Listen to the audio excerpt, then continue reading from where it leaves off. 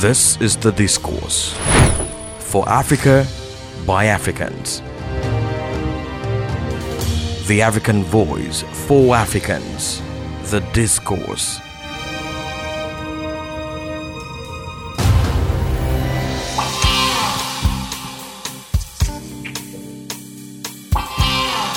Thank you for joining me on this podcast, The Discourse.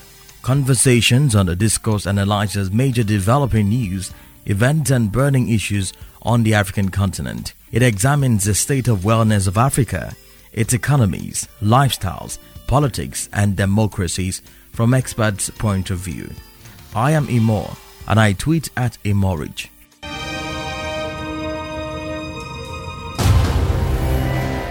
The military junta in Mali has released two senior government officials detained during the coup against President Ibrahim Boubacar Keïta after a meeting with UN Human Rights overnight with the ousted leader.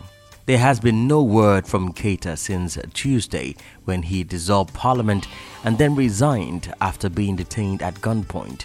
His resignation deepens the crisis facing the country, already struggling to fend off an insurgency by Islamist militant. The release of Finance Minister Abdoulaye Daffé and the President's Private Secretary Sabane Mahamudu came as junta leaders held discussions with political leaders about creating a transitional authority.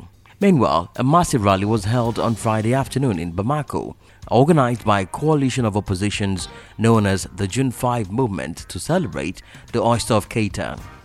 Several protests were held by the JUNTA movement, which has led to the killing of over 14 people.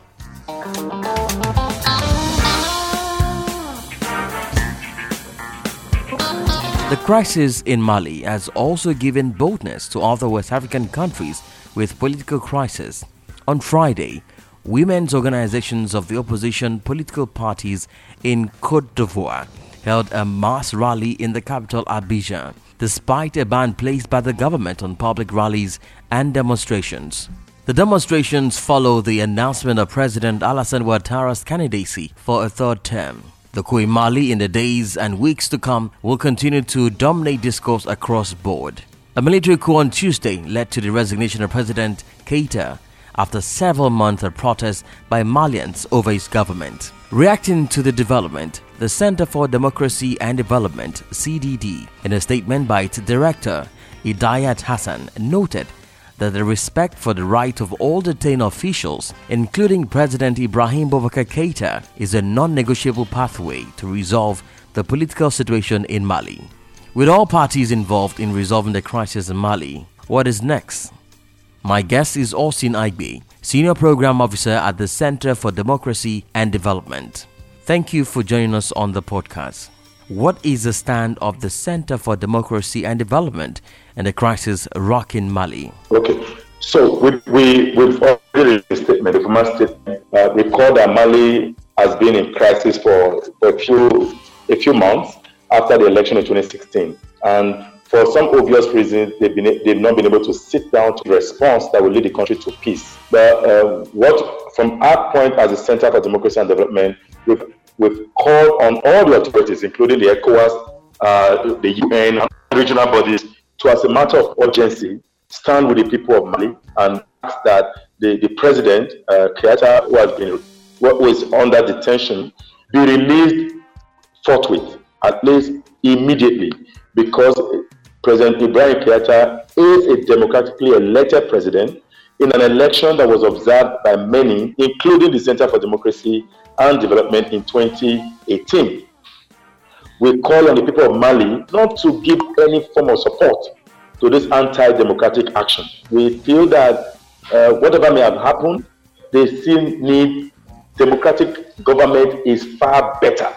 In fact, the worst democratic regime is far better than the best military intervention. Do you think the move by ECOWAS may be a little late, considering the fact that there have been several failed attempts in the past weeks to resolve the crisis? It's not late to just impose sanctions. What ECOWAS needs to do as a matter of urgency is to impose very strong sanctions and calling on all other regional bodies, including the UN, AU, and of course the big brother of the Francophone countries, France, to take a stand against this military intervention. And what you need to do is to starve the government of any form of support. It is not late, but you know that the military has also come out to say they were working towards an election. Yes. So because the President Kenyatta already resigned, there need to be a formalization of the process. The military must not be given any form of legitimacy. If we support them in a way, for example, you say it is too late for ECOWAS, what may come in will be, and what next? So are we going to, is the ECOWAS not going to support the military intervention? Of course, no. Of course, no. The ECOWAS formation is not to have any interaction with any military formation. I mean, there are protocols. There is the protocol on governance and on democracy and good governance that clearly state that to come to power must be made through free, fair, and transparent elections.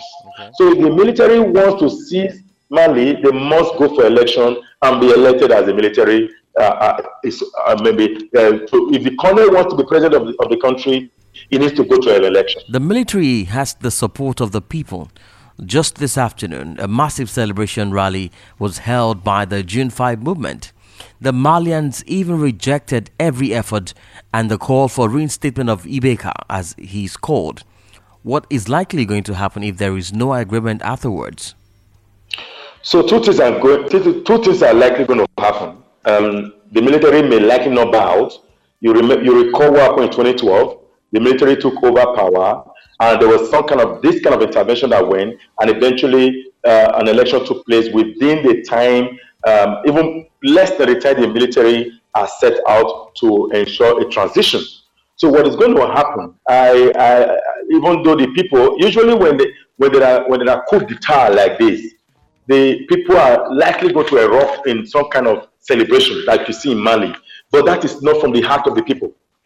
They are only excited for 2018. The opposition, don't forget the debacle in Mali is that there is the opposition fighting the incumbent, fighting the president. So those opposition are likely the ones who are celebrating, because again, the man the opposition is fighting has been arrested. So you're going to see that kind of a flora of celebration from a large number of people who are not all Malians. There are other Malians who will not align with what is happening, and those are the people who also support the incumbent. So what you see on international media, local media, for me, it's a section of individuals anywhere in the world. When there are regime change, there's always going to be that support for and against. So in 2012, there was that same kind of euphoria of celebration. But when the election came, there was another level of celebration. People will always celebrate. It depends on the eye that you tend to protect. The ECOWAS and all the regional bodies must truly stand against the people of Mali. When I say the people of Mali, I want to look at the totality of Malians, because Mali is ruled by a constitution. Mali is not a regime of military intervention. I mean, again, we shouldn't be talking about military coup in this 21st century. Mali is just all in the news for coup. As my colleague mentioned yesterday, just telling all the coup that has happened recently in Mali has taken place on Tuesday. So the question is, why Tuesday? Is it always orchestrated? So these are some of the things we need to put in perspective. But as CD, we feel that yes, at some point you want to see a military involvement, and all that the military always bring is always rhetoric. We feel that democracy needs to be restored in that country, and we feel that Malians, the constitution of Mali must be protected no matter what. And if action is taken as soon as possible, it will be in the best interest of the diplomatic community. In the coming days, there have been relative calm and peace, and everybody seems to be in a happy mood as it is. But what is likely going to happen in the coming days? Negotiation, of course, but it depends on the stand. For me, I don't know, because this is not part of our report. For me, I think that it depends on the stand of France. Does France support the new regime, the military regime? Is France behind it? Because there are other storylines to what is happening in Mali. Mali is supposed to be a gold mine, but it's nowhere written anywhere. The poverty in the country is still very high. Who are those manipulating the economic base of this country, of that country? So who are those playing the game underneath the ground? Who are those, the invisible hand of demand and supply that controls the affairs of the country? This matter a lot. Who are those? Who were those that gave the opposition the kind of power they had that former President Goodluck Jonathan's intervention never had the light of the day? President Buhari, for the first time since the outbreak of COVID-19, traveled to Mali. He had never been anywhere. In fact, he had never put out from the villa. But because of Mali crisis, President Buhari went abroad, met with the forces in the Mali debacle, and there was still no resolution. So obviously, it was sure that there was going to be something more, but we were just praying that it wasn't going to be an outbreak of war. But at this point, the military has settled the matter by engaging in this kind of settlement. Can the military now bring back the two forces? Opposition, let's get down. What do we need to do?